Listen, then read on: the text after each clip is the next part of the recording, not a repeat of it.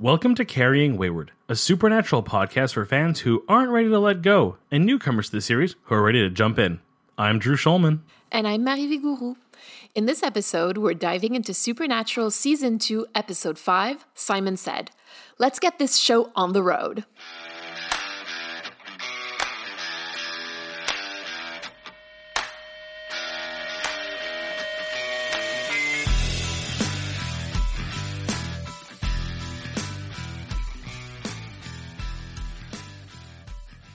Hi everyone. Due to the nature of this episode, we will be discussing sexual assault in our Critical Time segment. If you're not in the headspace to listen to this, you may want to skip Critical Time for now or entirely. We hope to have you back soon. Be well. Okay, before we get into this episode, I do have to share with the audience, I weirdly predicted what was going to happen in this episode, but early. Wait, when? So the first time that they have, I think it's the cold open, so spoiler for my eventual recap, but the cold open where the doctor takes the phone and then is given the instruction clearly, you can kind of see the mind control happening. I was like, uh-oh, he's going to walk in front of that bus. And then he didn't, and I was like, oh, okay. I guess I just assumed he'd walk in front of the bus. It seemed like the easy way to kill a guy. Oh! Several scenes later, seems I was right, I guess. I had a weird premonition? I have premonitions once removed. Once removed. So apart from that, what did you broadly think of the episode before we move into the recap? I really liked it. I think I really, really early on clocked that this was going to be a Sam-heavy dealing with other psychics again, which right away put me in the mindset of Nightmare, as would be obvious. I think it has its flaws, but I really enjoyed it for the narrative purpose. Yeah, I mean, we're definitely going to be talking about Nightmare today, so that's for sure. But yeah, I agree with you. It's definitely one of those that gives you goosebumps, I find, like when you actually get to the reveals and stuff. Are you ready to reveal your recap? I'm ready. Okay, all right, so 1 minute and 30 seconds. 3, 2, 1, go. So we start with the cold open, where we have a man taking a phone call. It seems like this phone call is nefarious. He then walks into a gun shop, keeps repeating everything's going to be fine, before using one of the guns in said shop to take the life of the owner and then himself. We then find out this whole thing was a vision by Sam, who's having more of his visions again. So right away we're getting Nightmare vibes. They decide to do a little research, which means going to go see Ash and getting to see more of Ash than they anticipated. We then have a cute little moment with Joe and Dean we'll talk about later, about REO Speedwagon. They go to this town where they figure out his visions came from. They find out there's another kid there who had the exact same upbringing that, unfortunately, Sam did, with mom dying in nursery at 6 months, and he has psychic powers, but it turns out he's not the only one, and there's someone else out there being a killer, and we meet the killer. Surprise, it's his twin brother! And then a lot of questioning Sam and Dean's motives, and what they think about this whole demon thing. And of course we find out the other brother who is there being the evil one is being kind of toyed around and puppeted by Yellow-Eyed Demon. And time? 15 seconds left. Congrats. Having the time there is a lot more scary. Okay, yeah. So actually we should tell our listeners that I was actually showing you literally the time. Like you had the time in front of you and this was the first time. And I could see that your eyes were just not on the screen. So I'm not sure if that was useful. I was trying not to focus. Did I miss anything or anything we want to bring up before we move on? So I don't think you missed anything. I just want to emphasize a couple of things as usual. So we meet Andy. Yay! I love Andy. There's a lot about him, but he is genuinely just such a fun character. You say we meet Andy, which usually means he's going to return. Perhaps. I would love that because I feel like we left him on a very sour note in this episode, but I just really liked him. He's a cool, wholesome dude, and I think that it'll be, it's just really nice to meet those characters I find in this world. We are also officially introduced to Sam's, quote-unquote freak arc. I don't know if you remember this, but when we did our episode on Skin, I mentioned that the word freak would come to have, a very important meaning for the series and particularly to Sam. And I remember you bringing that up back then. Yeah. Another thing, like, and that's a really silly thing, but I kind of wanted to mention it. It's the first time that we hear Dean singing. And he can sing, I'm very happy to say. And this is why it's really particularly sweet. It's because Jensen Ackles and Steve Carlson actually have a band together, and they just released their second album. I'd like us to keep track of when Dean is singing, because I sort of like pieced together when I was watching this episode that it seems to always be associated with his like flings or romantic relationships. I'll be curious to see how that goes, because I mean, in this episode, it's clearly related to Joe putting it on, and they're clearly painting the Joe kind of has a thing for Dean angle. Shall we hop into story time? We shall.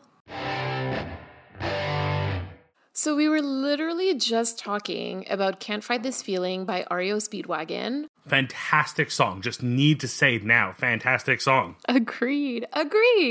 And like, so Joe puts it on when they're at the Roadhouse. It's one of those songs that I had heard a lot, but for some reason never really paid attention to the lyrics. So I actually looked up the lyrics last night, and it's actually a song about friendship that becomes more, and like the realization of that. Dean and Joe like aren't great friends, right? Like even though they've clearly been flirting from the moment that they met, it's not like they have this epic friendship that is turning into more. So I'm not too sure how this song fits them, but I know that it fits another storyline in the show that comes in later on. So I'm sort of wondering like why this song. Part of me also feels this may have just been a choice of a song that the title does more of the work than the song. Like if it really is Joe's attempt to flirt, I think it is just the idea of I have feelings for you and I can't fight it anymore, ignoring the actual story of the song.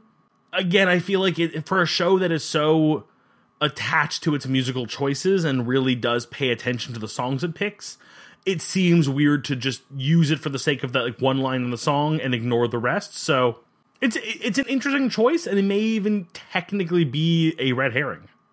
It's just something to bring up, I think, because it just felt a little out of place. Let's keep it in mind. Let's see if there's any other information that we get about that a bit later on. Yeah, and we then meet probably one of my favorite characters of the episode, Andy's van. I'm just going to say it. That van is glorious. Like, I feel like it's that classic stoner joke of just like the dude whose van has like a ridiculous painting on it, let alone inside of it, including the tiger painting. But like, that's just badass. Well, that actually echoes like literally a thought that Sam shares with him later, where he's like, but you could have anything and you live in a van. Like, why? I think when we get to the brothers and the twins discussion later, we'll talk about that more, but I have a lot to say there. Okay, so we meet Andy's van, who is clearly our favorite character this episode. So the boys are watching the van, and they're arguing about whether or not, like, there's something nefarious about Sam. And Sam says, I'm one of them. And Dean replies, no, you're not. Do you remember the look on Dean's face when he says, no, you're not? And, like, do you believe him? No, and again, like, we get the confirmation later when Andy says tell the truth. But I again, this is Dean just being the protective older brother / parental figure for Sam.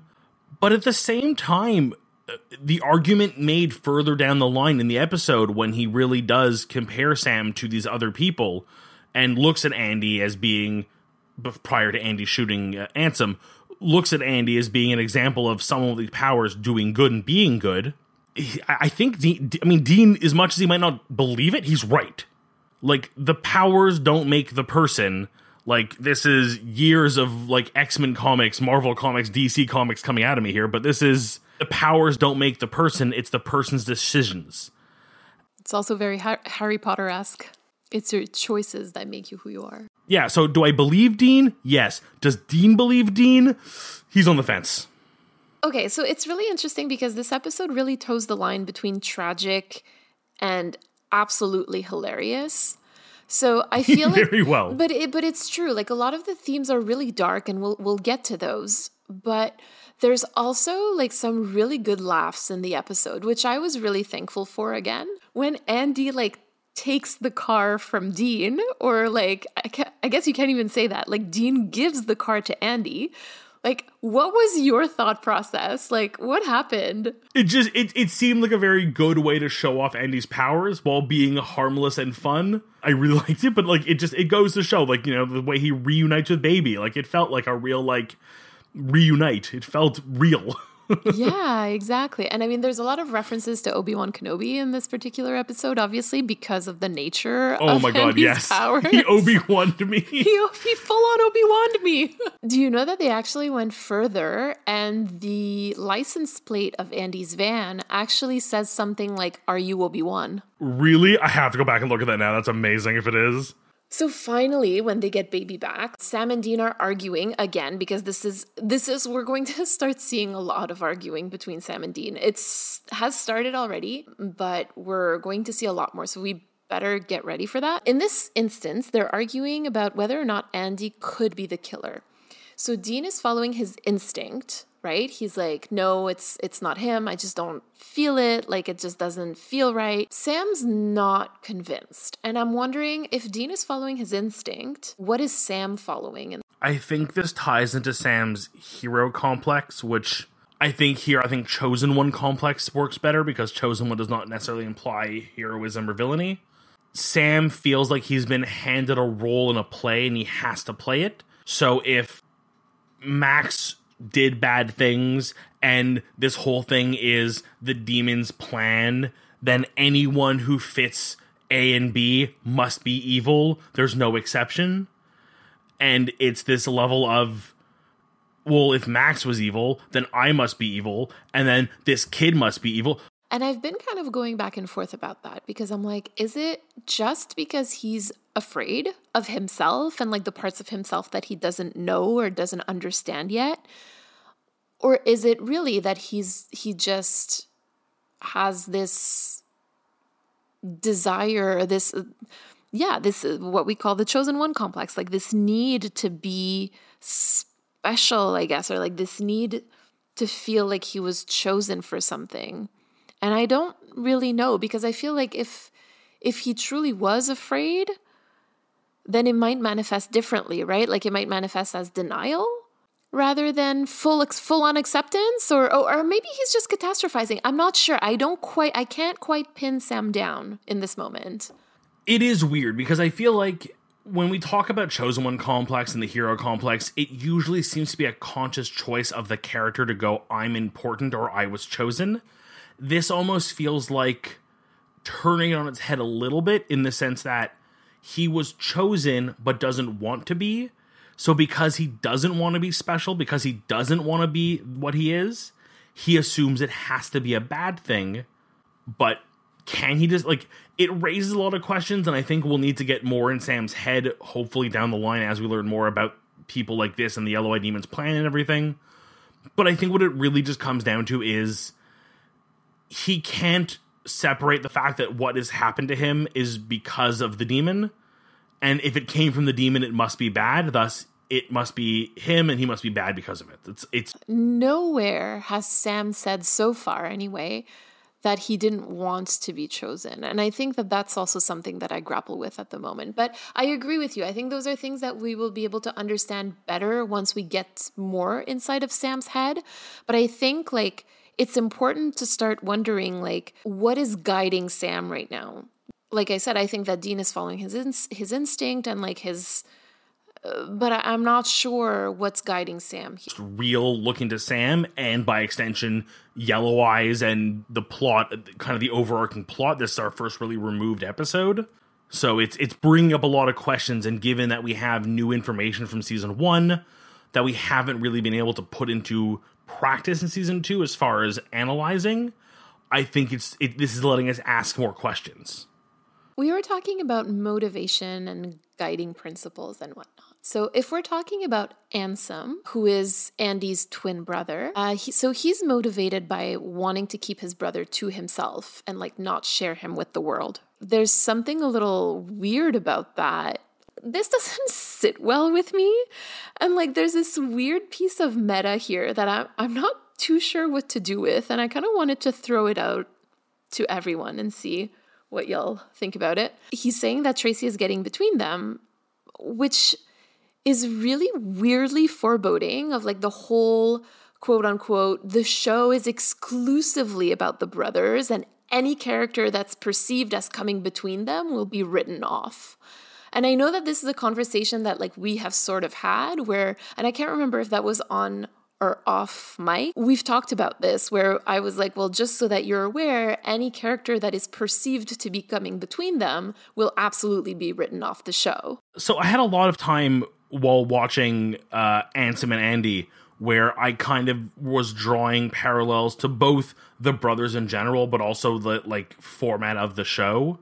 The way you've worded it, I think, really encapsulates what I was feeling, and they almost feel like a caricature of the brothers in the show, that like their relationship, like one is always looking like to be good and be comfortable in the life they have, while the other is kind of like bent on a goal, even if it means something detrimental to the other brother. And that kind of flips between Sam and Dean the whole way through. Like, it isn't uniquely one or the other. It's kind of always their dynamic, is one of them's always in a situation, one is level-headed and, you know, understanding, and the other one is very goal-oriented to the point of near, like, self-destruction. And that's very much what these two are. And I like the way you put it, that clearly, like, anything that would get between them needs to be dealt with, and the show basically does that. It's a really weird meta-narrative that, like, I don't know if the writers would notice they did it.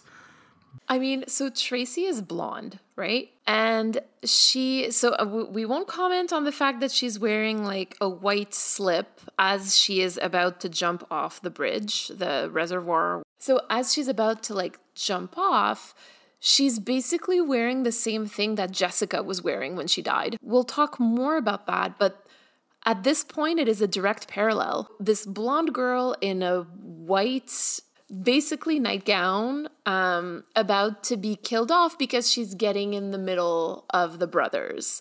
I mean, I really feel like we could be talking about Jess here.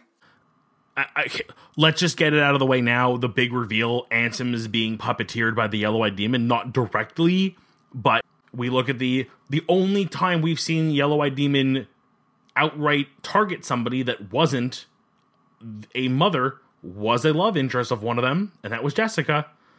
And here we have it indirectly through Ansem going after Tracy. Like I mentioned to you before we started recording, this is a Ben Edlund episode, so there's always a message. Like, the writing is very purposeful and intentional, and it's really interesting to dive into it. So I think that by looking at the parallels between Andy and Ansem and Sam and Dean, like, we really are doing the work that he wants us to do. You know what I mean? So you've already started like talking about those parallels, and I think that you did it really nicely. And it's really interesting because my parallel is the same. Like, I also paralleled Andy with Dean and Sam with Ansem. But like, the things that I noted were very, I don't want to say shallow, but very like, you know, I mentioned like the love for Star Wars and the pretty girls and the love of cars, the rock t-shirts, the reading a ton of books, but like, quote unquote, doesn't look like it. And just the fact that Dean seems like really psyched by all of Andy's life choices, basically. And it's interesting because we've all this time, it's a recurring conversation in our show, is what does Dean want? What is Dean's end goal? You know, up until recently, Sam's was kill the demon, go back to school, get his life back on track. And there was always the, what is there for Dean? And we've discussed, what does John think it is? What does Dean think it is? What does Dean possibly want? And here we have him literally seeing a character in a very unusual way of life, living out of their van, you know, reading the books that you wouldn't expect him to read, their giant Moby Dick of a bong, as he calls it. And I think Dean, for the first time, is seeing someone living a life that he goes, I get it. Even in the wardrobe, you know, like, they dressed Andy in those rock t-shirts and like the flannel, whereas Ansem is dressed in like the basically a very similar checkered shirt that we've seen Sam wear this entire like past season, etc. I'd like to bring something up. So in Nightmare, we basically decided that Max had made the decisions that he made because of the abuse that he endured at the hands of his dad and his uncle.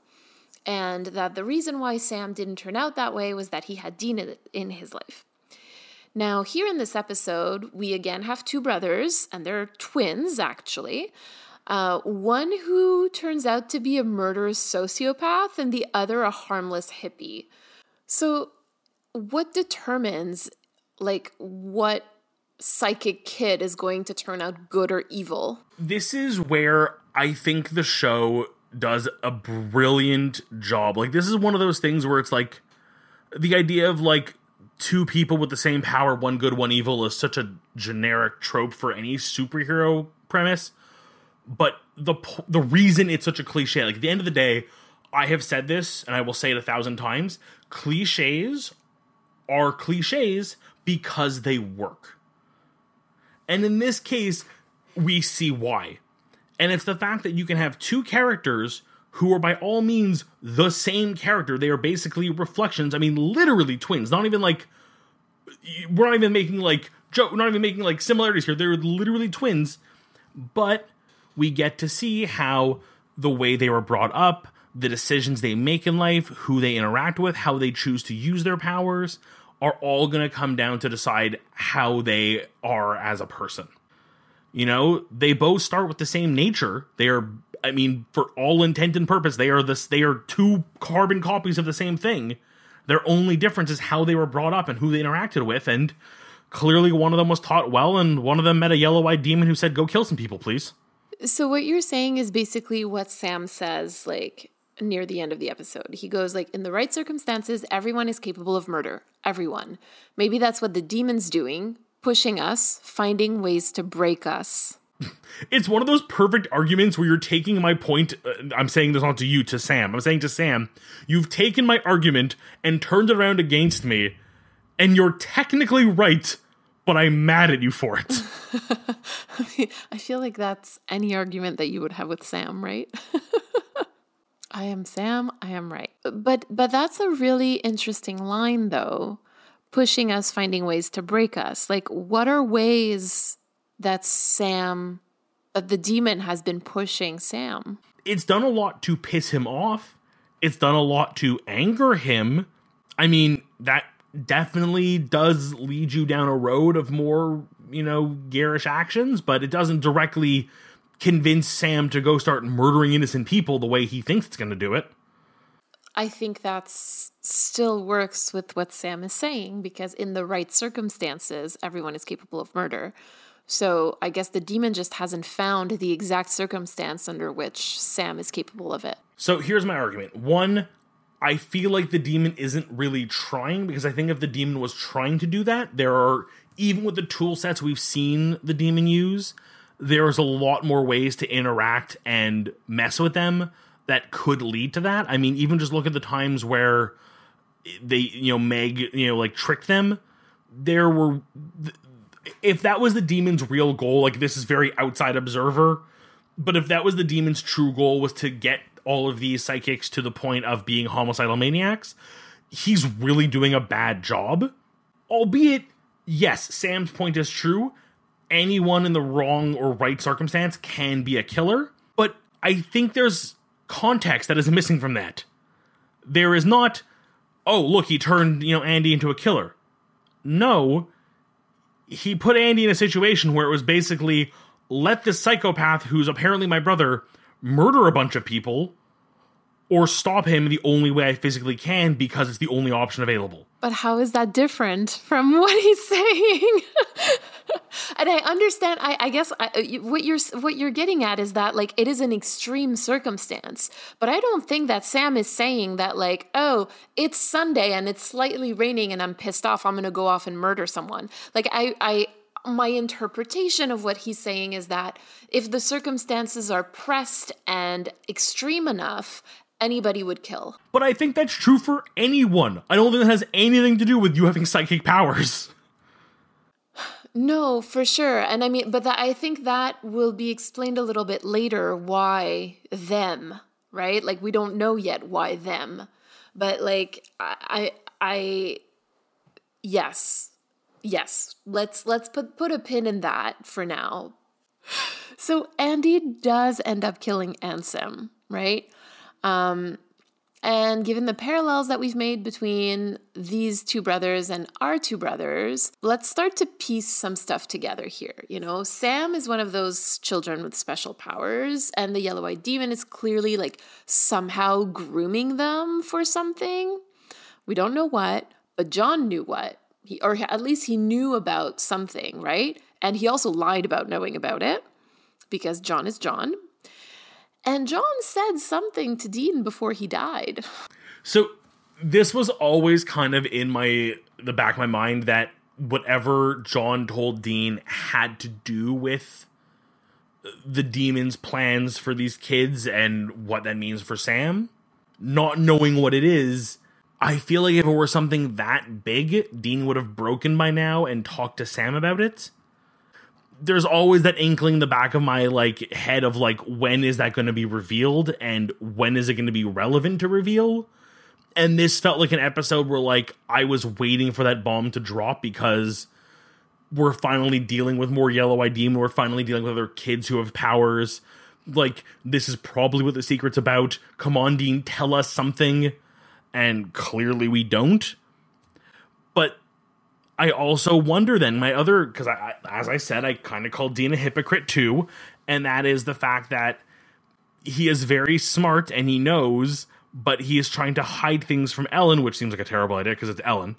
But is his reason for not wanting to share with Ellen related to the secret as well?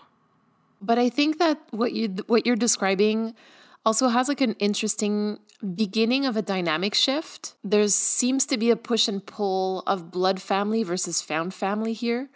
He tells her it's a family thing, but Sam actually lets her in on the secret. And to me, that wasn't really surprising because Sam has more experience in found family than Dean. You know, he had Jessica, he had his college friends. Dean never had any of that. You're starting to see Sam and Dean sort of question the meaning of family, especially in this episode where blood family was incredibly destructive. Shall we move on to critical time? Let's. So, who was our writer this week? Ben Edlund, who I love. So we're actually getting into my favorite writers on the show, which is so exciting. So he's going to write for the show for a very long time. This is actually his first episode, and it's a pretty good one. So I was curious to ask. Yeah, no, I like this episode a lot. I really like the characters. I like a lot of detail. I'm going to be honest and say I'm a sucker for the Star Wars jokes. He also gave us the absolute masterpiece that is The Man Who Would Be King. And so thank you, Ben Edlund. It was also directed by Tim Iacofano. He actually only directed this one episode on Supernatural, but he's directed some stuff on CSI New York, 24, and Traveler. Do you want to know something a little funny about this episode? You might have noticed that Sam is wearing a cast on his arm. Yeah, I was very much did I miss a scene this episode where this happened? No. So what happened is that Jared actually broke his arm during the filming of the last episode, but he didn't wear a cast so that it wouldn't affect continuity. They're actual real life superheroes, these guys. There's a level of respect for the craft, your art is so important you'll suffer through it, but also come on, studio, be man up, be no, put the cast on, be safe, be careful, we'll figure it out. Do something, you're smart. Ooh, oh my goodness, Drew. If we're going to embark upon the journey that is the health and safety violations of the CW during the shooting of Supernatural, there's definitely a lot of stuff to say about that. Is there anything that you wanted to bring up in Critical Time specifically? I feel like this was a really good episode, and the parts where it faltered the most are the fact that it followed last week's episode. Ooh, okay. How so? Had they just separated these episodes a little bit, it would have been great.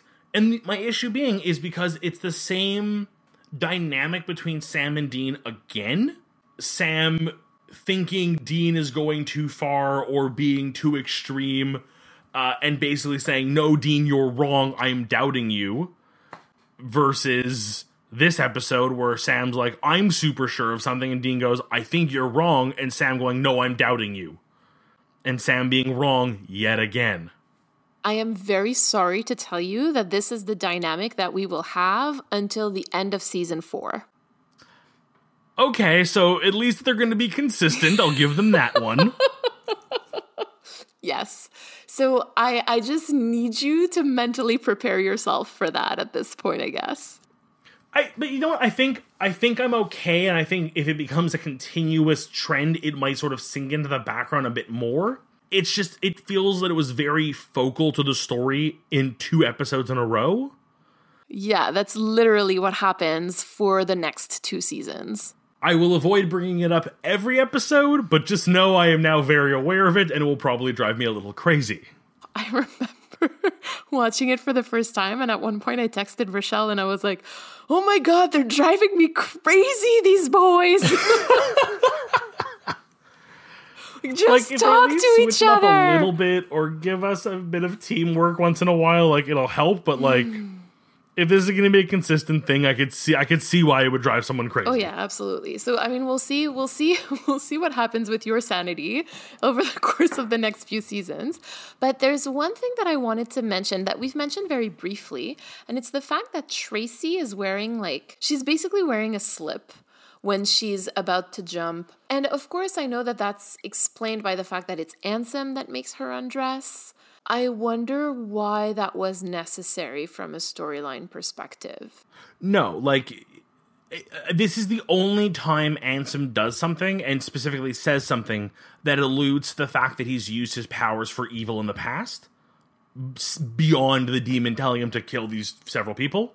It is in the line that he says, that really gross, like, you know, they always enjoy it line. Like, that he's clearly done this to girls before, or to people before, let's not make assumptions here. Using his powers gets what he wants, and they always enjoy it because he makes them enjoy it, is just... It's like dark and twisted on a level it doesn't need to go to. Like, him being a murderer and already, like, a stalker and sociopath are enough. But this just adds... It's like one thing too many.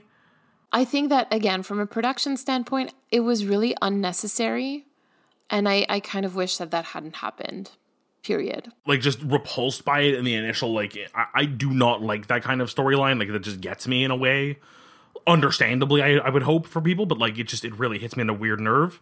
I think it actually undermines him as a character, because his motives up until now have always been this very, like, I'm protecting Andy from anyone who's below him, but I'm gonna, you know, violate you sexually purely for myself, and then have you kill yourself just because I want to get my rocks off. Like, no, that's not his character. His character was I want to get rid of this person because they're in my way. Like, this extra step is purely just dark for the sake of being dark. I don't like it.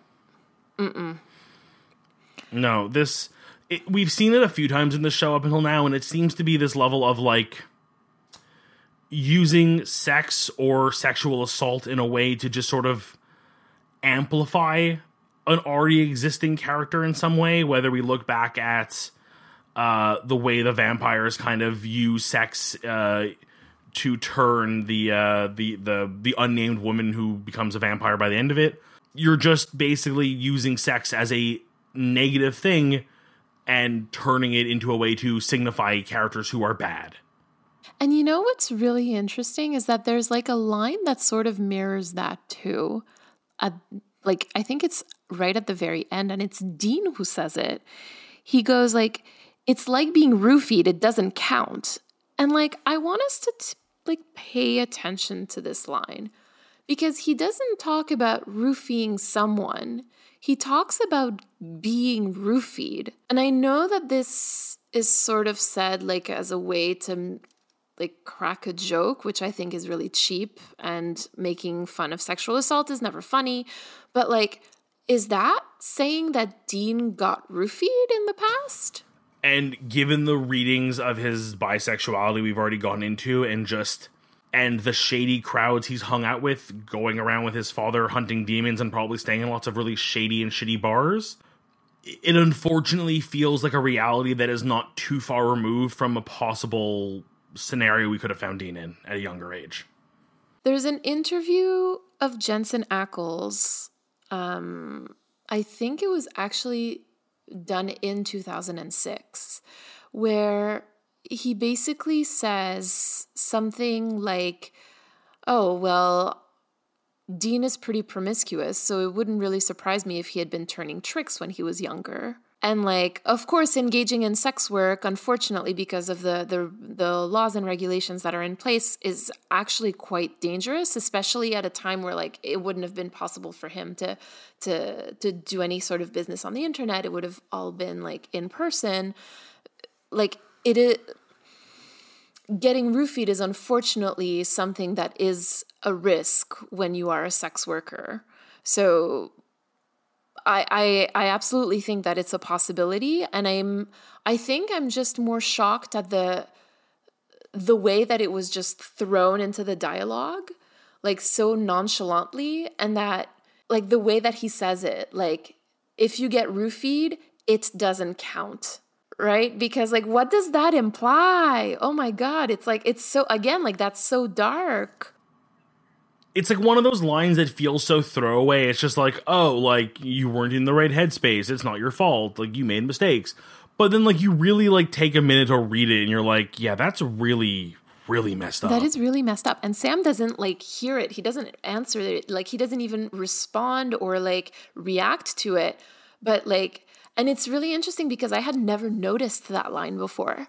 Like it was really this time upon rewatch that I was like, what did Dean just say? Like, what? So anyway, I just felt like that's something that we definitely need to keep in mind. Dean is aware, like he understands what it's like to be preyed upon, I think. That was a heavy ending to Critical Time. Let's go take a look at our voicemail for the week. So this week we have a tweet from @WinchesterTrent, who responds to a discussion we had on our live episode, and he says, Jessica was also a blonde wife in Timeless, another show created by Eric Kripke, whose death motivated the male lead. Yeah, so to further contextualize this, in our live episode, if you haven't listened to it or watched it, you should definitely do that because it was a lot of fun. But one thing that we talked about is the fact that Eric Kripke named Jessica after one of his ex-girlfriends. And we also alluded to the fact that this was something that he had done in other of his media because apparently his ex-girlfriend Jessica had broken up with him in a way that apparently he wasn't too happy with. And so he felt jilted. So now his way of coping with that was to write characters named Jessica who were killed off very early in his stories.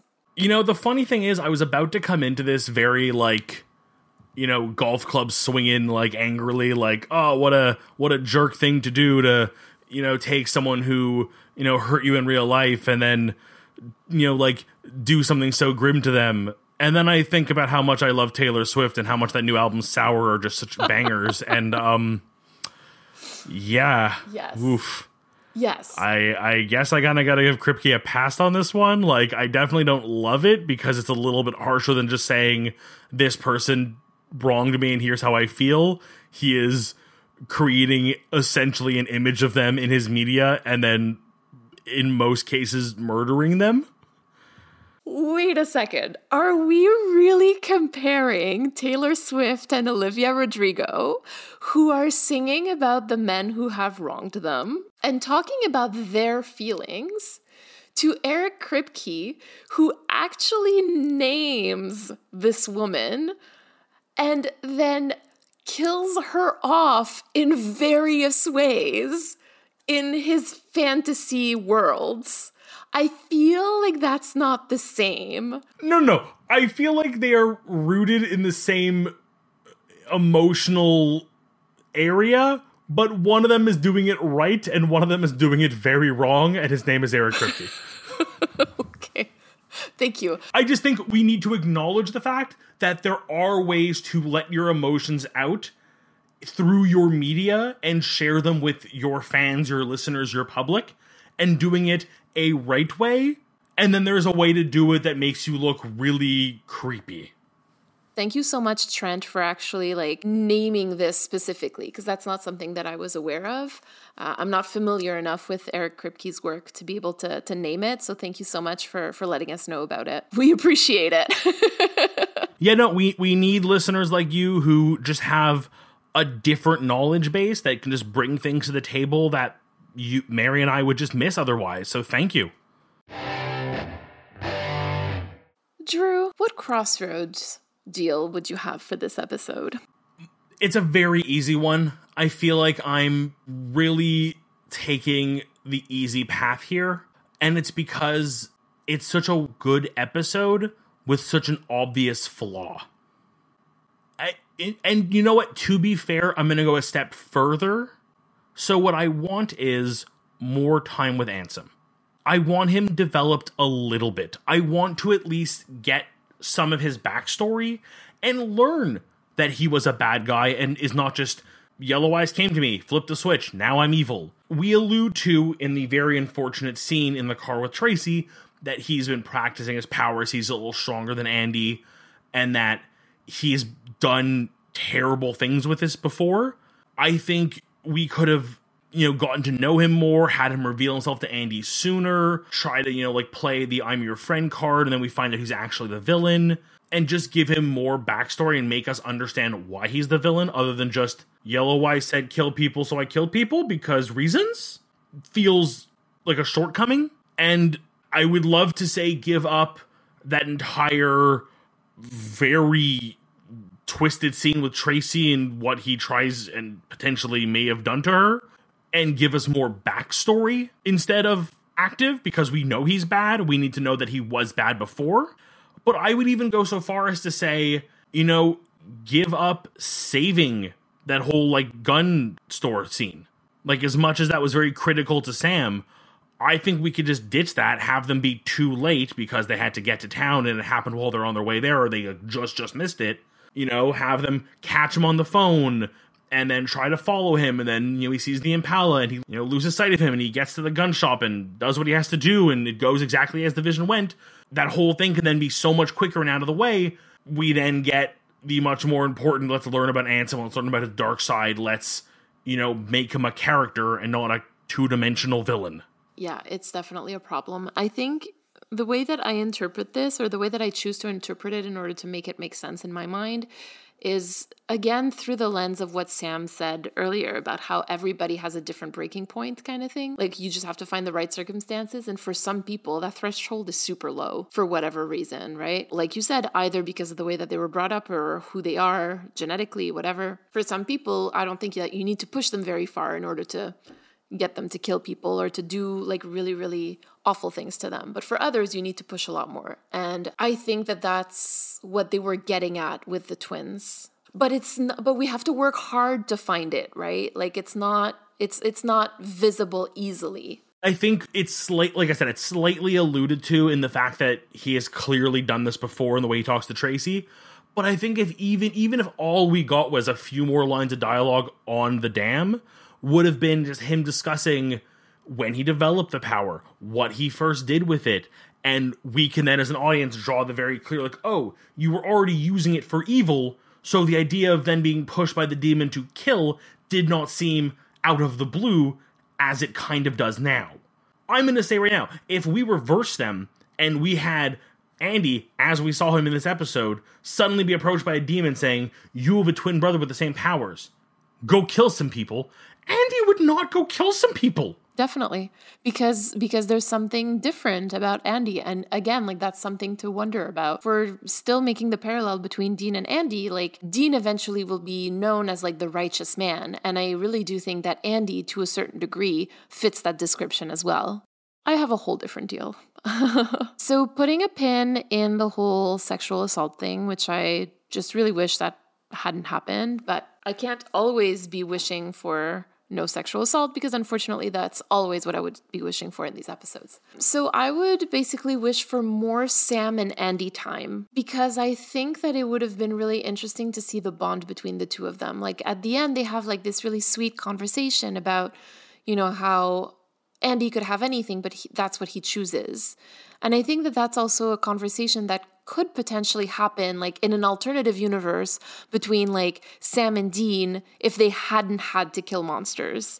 You know, like I would totally imagine like Sam being a hotshot lawyer and then Dean just like living in a van and enjoying his life and doing what he needs to do in order to make enough money to have a good time. And Sam being like, you're so smart. You could do anything you want. Like, why do you choose this? I just think that Sam and Andy would have been really good for each other. And I think that like it would have been really interesting for Sam to get to know Andy because I think it would have given him like an insight into his own brother. I think it also would have just been a great bonding moment or healing moment for Sam just to meet someone else who has gone through in some ways what he's gone through and being able to connect. I mean, literally, we now have what Dean got with Gordon in having someone he could relate to in some level that he couldn't relate to with his brother. We now have for Sam, and they basically get 30 seconds in an alleyway, the end, and Sam still thinks he's a killer. I know. It was honestly it wasn't very satisfying in that sense. Like, I really do wish that we had had more time. But in order to do that, we would have to cut into other things. So removing the whole Tracy thing, I would perhaps actually remove the Dean and Joe time. Again, like I like, while I like the flirtation between them, like I am invested in whatever like relationship they have there, but I just feel like maybe that wasn't the episode for it. I'm sure we'll have other episodes where they're back at the Roadhouse, you know, like teaming up with Ellen and Joe more often. Let them flirt then when she's an actual relevant character to the episode. There you go. That would be my deal. I think it's a very fair deal. And again, you know what? Like, if we can do a little recap, I think this was a very good episode. I genuinely had a lot of good laughs. I legitimately liked everything about it, minus what happens in the car with Tracy. And I'm also kind of not happy with how they left things with Andy, kind of the way they, like, just sort of abandoned him. I would have liked maybe, like, even just allude to the fact that they stayed for the day and, like, talked. Like, honestly, especially after what Andy says to Ansem, had Sam turned around and said, hey, do you want to just go get a coffee and talk? And had it end there, I would have been like, my heart is a flutter. Yeah, it was a really strange way of leaving it with Andy, frankly. Like, it really did feel... And I mean, the guy had the van, technically. He could have followed them, you know what I mean? Like, anyway. Oh, yeah, no, I that was like, my real true wish, which I know I can never have, would have been like, he joins the cast as a permanent third member because he's amazing. But also his powers are terribly OP, and it would ruin everything, and it would, like... it would be like 3 episodes in, you're like, oh, wow, this show doesn't really work when you have a guy who can control minds. But it would help them get into like so many different places, though. Oh, yeah, no, it would be so helpful, but it would just break everything. Yeah, it would absolutely break everything. So, like, yeah, I get why you're saying that, but it's true. Like, I wish that they had formed a bit more of a community with Andy.